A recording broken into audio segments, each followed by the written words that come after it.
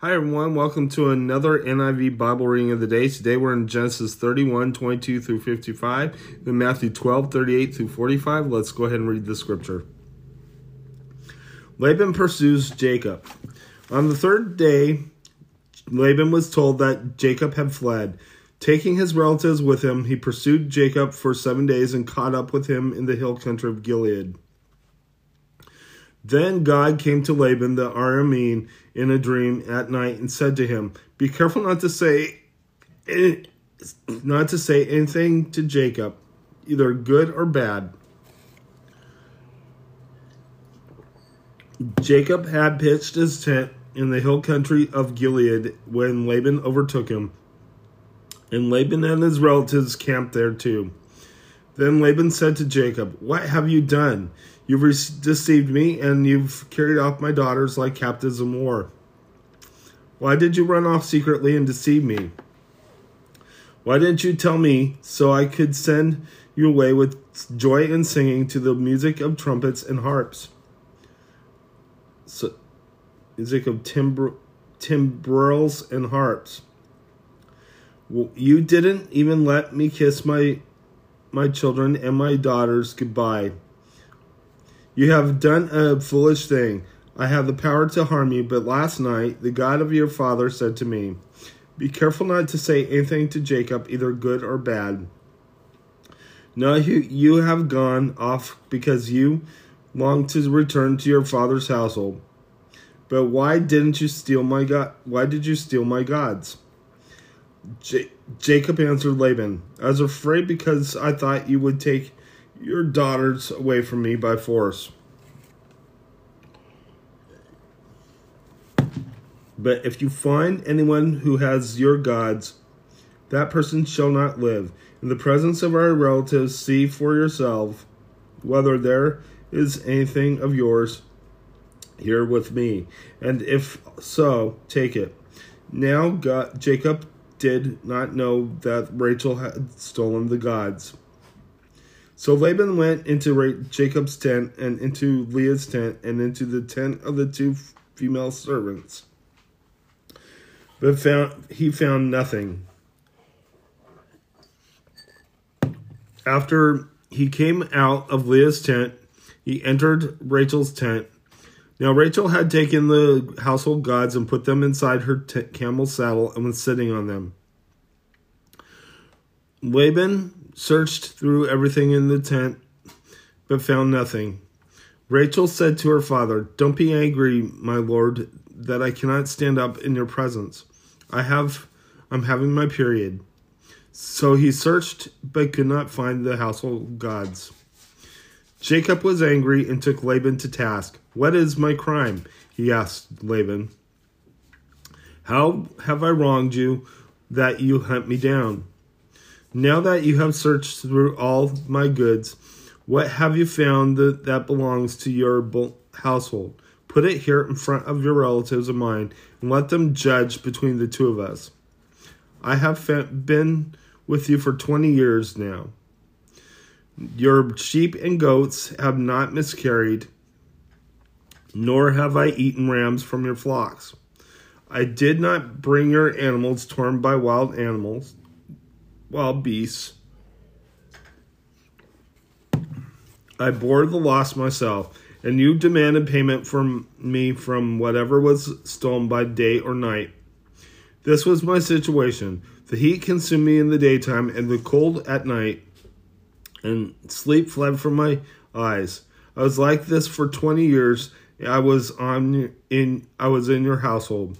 I worked for you 14 years for your 2 daughters, and 6 years for your flocks, and you changed my wages 10 times. If the God of my father, the God of Abraham, and the fear of Isaac had not been with me, you would surely have sent me away empty-handed. But God has seen my hardship and the toil of my hands, and last night he rebuked you." Laban answered Jacob, "The women are my daughters, the children are my children, and the flocks are my flocks. All you see is mine. Yet what can I do today? about these daughters of mine and about the children they have borne. Come now, let's make a covenant with you and I, and let it serve as a witness between us. So Jacob took a stone and set it up as a pillar. He said to his relatives, gather some stones. So they took stones and piled them in a heap, and they ate there by the heap. Laban called it Jegar Sahadutha, and Jacob called it Gilead. Laban said, this heap is a witness between you and me today. That is why it was called Gilead. It was also called Mitzpah, because he said, may the Lord keep watch between you and me when we are away from each other. If you mistreat my daughters, or if you take any wives besides my daughters, even though no one is with us, remember that God is a witness between you and me. Laban also said to Jacob, here is the heap, and here is the pillar I have set up between you and me. The heap is a witness, and the pillar is a witness that I will not go past this heap to your side to harm you, and that you will not go past this heap and pillar to my side to harm me. May the God of Abraham and the God of Nahor, the God of their father, judge between us. So Jacob took an oath in the name of the Lord, of the fear of his father Isaac. He offered a sacrifice there in the hill country and invited his relatives to a meal. After they had eaten, they spent the night there. Early the next morning, Laban kissed his grandchildren and his daughters and blessed them. Then he left and returned home. Let's go ahead and head to your New Testament reading.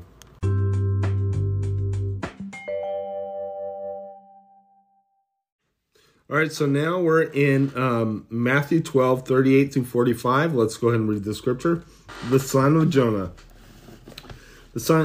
Then some of the Pharisees and teachers of the law said to him, Teacher, we want to see a sign from you. He answered, a wicked and adulterous generation asks for a sign, but none will be given in it except the sign of the prophet Jonah. For as Jonah was 3 days and 3 nights in the belly of a huge fish, so the Son of Man will be 3 days and 3 nights in the heart of the earth. The men of Nineveh will stand up at the judgment with this generation and condemn it. For they repented at the preaching of Jonah, and now something greater than Jonah is here. The queen of the south will rise at the judgment with this generation and condemn it. For she came from the ends of the earth to listen to Solomon's wisdom, and now something greater than Solomon is here.